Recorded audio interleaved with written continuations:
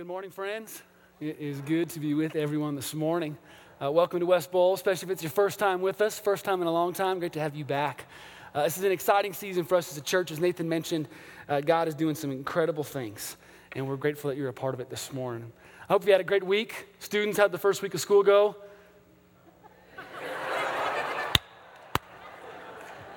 Tell us how you really feel, would you?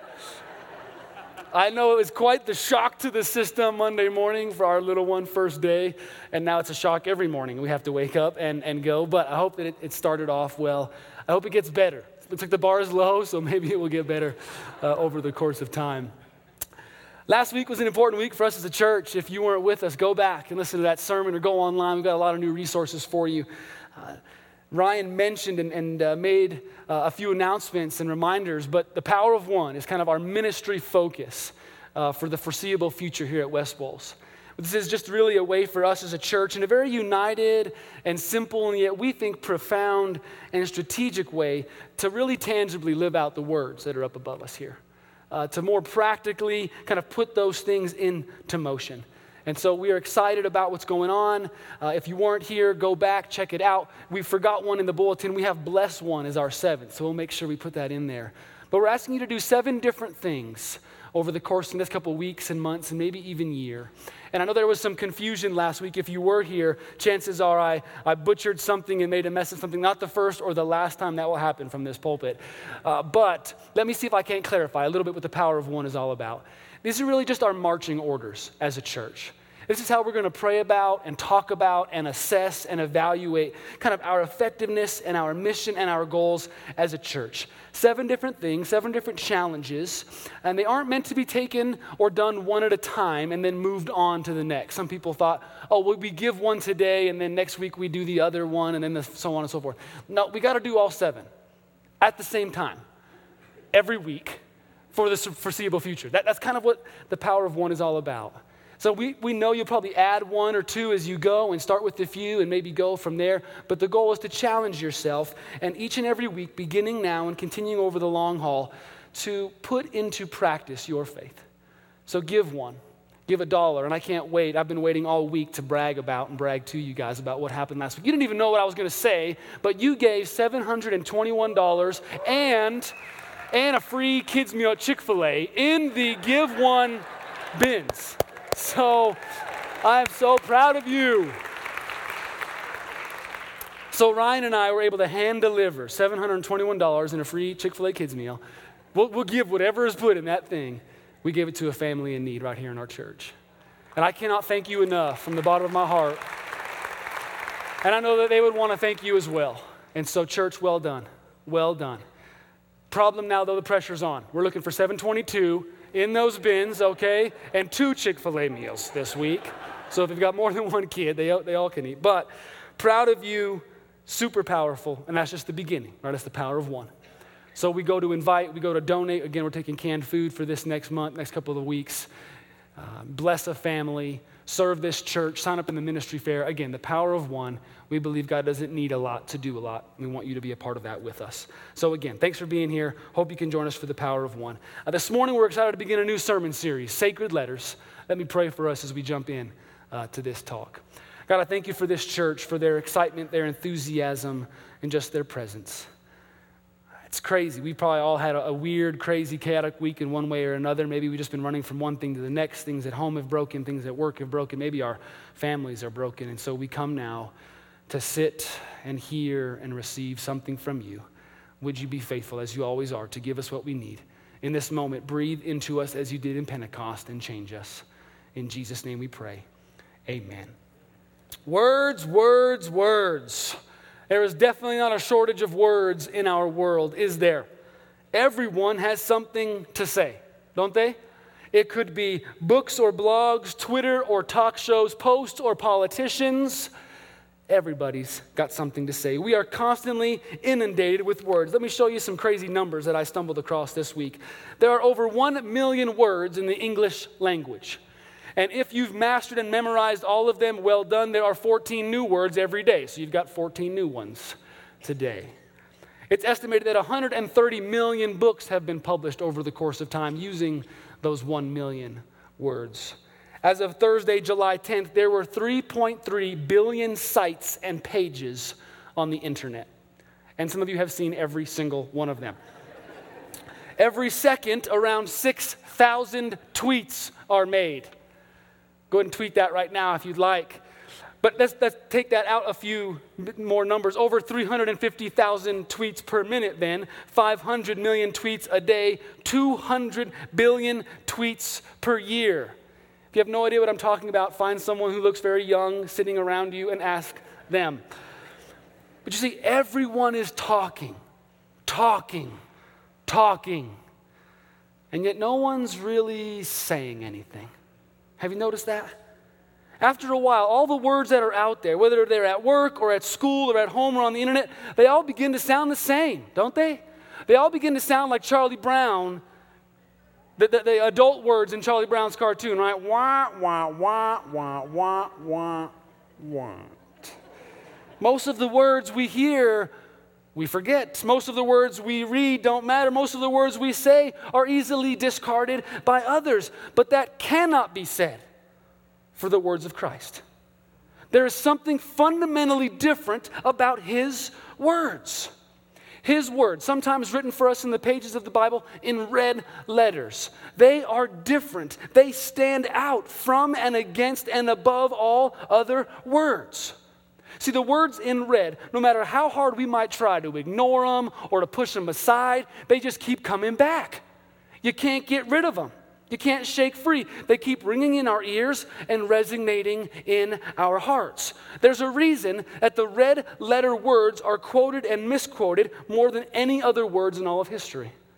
There's a reason that red letter words are spoken and recited and shared at hospitals, births, funeral homes, weddings, calamities, more than all other words combined. There's a reason that the red letter words bring more comfort and cause more conflict than all other words combined.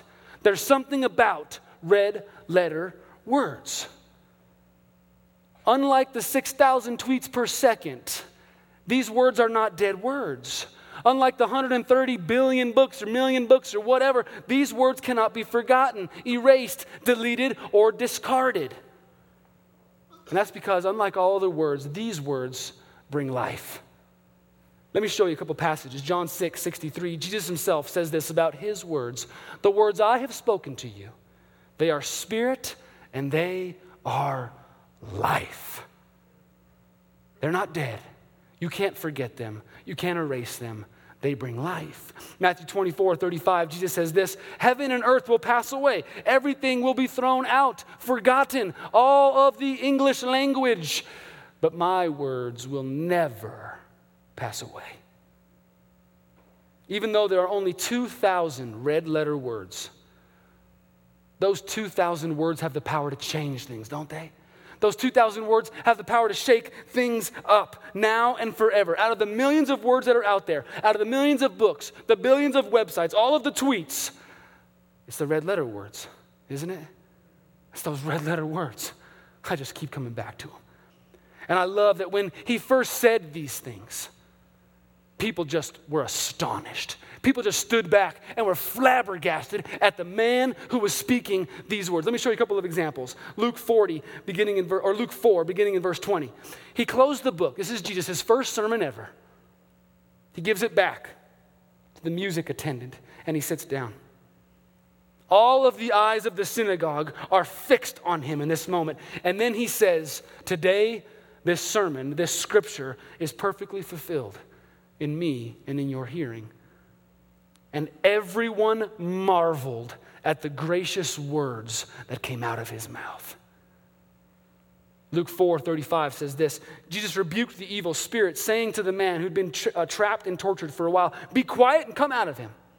When the demon had thrown him in their midst, it came out of the man and it did not hurt him. Everyone is amazed and spoke among themselves. Listen to this. What a word is this? For with authority and power, he commands the unclean spirits, and they come out. And everybody starts tweeting, it says. Then Mark 1:21, they went into Capernaum, and immediately on the Sabbath, he entered the synagogue, and he began to teach them. Listen to this. Everyone is astonished at what he has to say. because he taught them as one having authority, not like all your other teachers. Not like every teacher you had up until this point. There was something different about this teacher. There's something different about this rabbi. There's something different about his words. See, it's not as if there was a shortage of words in the first century, as if the Jesus station were the only one on the channel. Like, well, I guess we got to listen to Jesus. Scribes, professional orators, philosophers, rabbis, they would stand in the public square on street corners and they would just debate and talk and speak all the time. There were words, words, words. It wasn't tweets, but there were words aplenty. But as is the case now, everybody had something to say, but nobody was really saying anything. The first century, they were just as inundated with dead and drab words as we are. And then Jesus shows up. Wah, wah, wah, wah, wah, wah. Love your enemies. Strip down naked if that's what it takes to change their heart. Wah, wah, wah, wah. Power comes not in being superior to other people, but in serving other people. Wah, wah, wah, wah, wah, wah. Those who follow me pledge an allegiance to an entirely different kingdom, marked by love, humility, minimalism, and rest. Wah, wah, wah, wah, wah. The ways of Rome are not the ways of God. He wants your heart, not your money. Wah, wah, wah. The detestable and downright in your society, the ones you cast aside, those are the ones God looks on with favor. See how his words just pierced all the dead words? And they still do the same thing today. They catch you off guard. They make you think. They make you question. They make you stop dead in your tracks. They stand in opposition to other words, yet they make sense of all other words at the same time. They open up new possibilities. They awaken our hearts and our minds. There's something about the red letter words, isn't there? That's why I love what we read in John 6. Let me give you a little bit of context here. Jesus starts saying some crazy things. Like, you won't have life unless you drink my blood and eat my flesh. That's crazy. Okay, I don't care what century you live in. And people start saying, he's crazy. And because the teaching is so hard, because the words don't make sense right off the bat, a lot of people start walking away. This is what Jesus says in response to that. From that time, many of his disciples went back and walked with him no more. Then Jesus said to the 12, to his closest friends, you want to go home too? And Simon answered him in this way, Lord, where are we going to go? To whom shall we go? You and you alone have the words of eternal life. Peter knew, yeah, the words are hard to hear. Yeah, the words are hard to make sense of. Yeah, the words don't go down easy, but your words are better words than everybody else's words. Your words are different words than everybody else's words. Your words, Jesus, bring life, so I'm in it with you till the end. What a statement. Those words bring life. And I hope that they've brought you life. And if they haven't, let's spend some time reading them together. Because you see, in the first century, they were astonished by his words. What is going on? I hated all my other teachers, but this guy, I want to stay after class. His words are incredible. And the same is happening today. I can remember the first time Rick Hankins at his dining room table opened up the red letter words for me. And I began to read them. And it's as if someone had a video recorder in my life, right? Wait. How do you know I struggle with this? How did Jesus know that's what I needed to hear right now? How come my heart is beating? How come I'm breathing heavier right now after reading his words? The words had power when they were spoken, and now they have power when we read them. Oh, the red letter words. But I know that some of us are a bit skeptical of these words. I don't know, Thomas. I don't know about this. I'm not sure if I can trust these words, believe in these words. I'm not fully convinced I can base my life off of these words. So I want to close this morning by just quickly addressing some of those concerns. I don't necessarily want to talk about the validity of this book or how we got it or how we can trust it. Although if you want to have that conversation, let's chat. I'll let you buy me a cup of coffee. But we can trust this book. But more than that, you can trust the man who spoke the words. That's what I want to talk with you just for a few minutes about this morning. I want to show you that you can trust, you can rely on, you can base your life off of Jesus' words, because he did two things that no other person in all of eternity, past, present, or future, has ever or will ever be able to do. Jesus has credibility because he did two things that you can't do, that I can't do, that nobody else can do. First, he stood firm against Satan's attacks. And secondly, he died and then lived to talk about it. Let's unpack these real fast, and we'll call it a morning. Jesus is the only one who's been able to stand firm against Satan's attacks. In Matthew chapter 4, we read that Jesus is about to begin his ministry, and as he does such, he is tempted by the devil. 3 different times, the devil tries to get him to give in just a little bit, to question God, to rely on his own power, to usurp things and take things into his own hands. The first temptation comes. Remember what it was? Turn stones into bread. This is basically a temptation to seek temporary satisfaction, to be controlled by your gut. I want it, I need it, I'll take it. It's to be controlled by your passions, by your desires. The second temptation comes around, and Satan asks Jesus to jump off of the temple, more or less put himself in harm's way so that God can prove himself faithful to him, so that God can show up in a miraculous way. This is more or less a temptation to abuse power or to rely on the spectacular. Sensationalism is a word here to prove God's existence, to prove that you believe because you've seen something big, something crazy. Put a show on to show that you believe. And then the third temptation, Jesus is asked to bow down and worship Satan. In return, he will be given, supposedly, all the kingdoms of the world. The temptation here is to seek personal gain at any cost, to sell your soul for finite, fleeting things. Hopefully that makes sense to you. But here's the thing. These temptations are not unique. This is not the first time we've seen Satan come at somebody with these temptations. This is his old bag of tricks. This is all he's got. So the temptations are not unique because you see, Adam and Eve were tempted in this way and they gave in. Noah was tempted in this way and he gave in. Abraham tempted in this way and he gave in. Jacob, Moses, King Saul, David, you, me, the list goes on and on. We're all tempted in this way, and what happens? We give in. Reminds me of a story. I had a friend who used to work for Albuquerque Curb Cutting.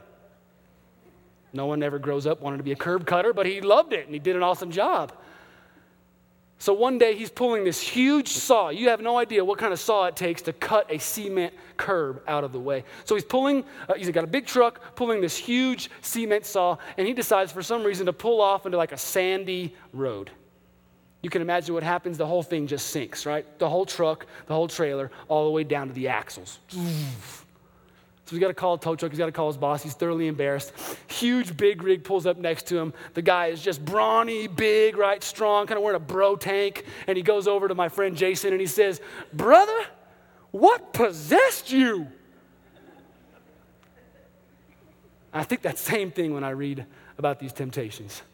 When I give in to fleeting satisfaction, when I give in to putting on a show for God or to impress others, when I think about giving up important things for unimportant things, I wonder if God's not up there saying, "Brother, what possessed you to do that?" See, all of us give into these things. All of humanity throughout all of time have given in to these things, but not Jesus. Jesus didn't give in to these things. He does what others can't. He was willing to do what others wouldn't. He refused when we said yes. Temporary satisfaction, Jesus said no. Sensationalism, putting on a show, Jesus said no. Selfish gain, Jesus said no. When offered, he declined. When tempted, he stayed strong. When handed those things, he handed them back. And if you read the Bible, and if you take a good hard look at your own life, you and I don't typically take them back, do we? Or hand them back. We take them in. What possessed you, brother? I don't know. Oops. You see, the words in red matter. The words in red you can trust. You can base your life off of the words in red because they come from a man who has Satan in his grips, who says, I'm not tempted like you are. I don't fall for stupid tricks like you do. Satan doesn't get at me like he gets at you. So listen to me. You can trust me. I will trust a man who doesn't give in to those three things. I'll listen to his words. I'll follow him where he goes because, see, I give in to those three things. And so I need somebody who doesn't, who hasn't. I will follow him. I will listen to him. But it goes one step further than that. Not only did Jesus stand firm against evil and sin, he's the only person to die and yet live to talk about it. Think about it. There are a lot of people out there who have done incredible things throughout the course of human history, are there not? At Pepperdine, to begin my speech class, I would always ask a question of the day. Important questions, to know someone's heart, to be deep in their soul. Like if you were an animal, what animal would you be? Questions that tell you a lot about a person, right? If you were a circus performer, which one would you be? I mean, you can just tell so much about someone from the way they answer those questions. And one day I asked, if you could have lunch with anybody in all of human history, who would it be? And besides the girl that said Justin Bieber, I was pretty impressed with the answers that were given. It'd be amazing to sit with people who have accomplished incredible things, right? Who have overcome incredible odds.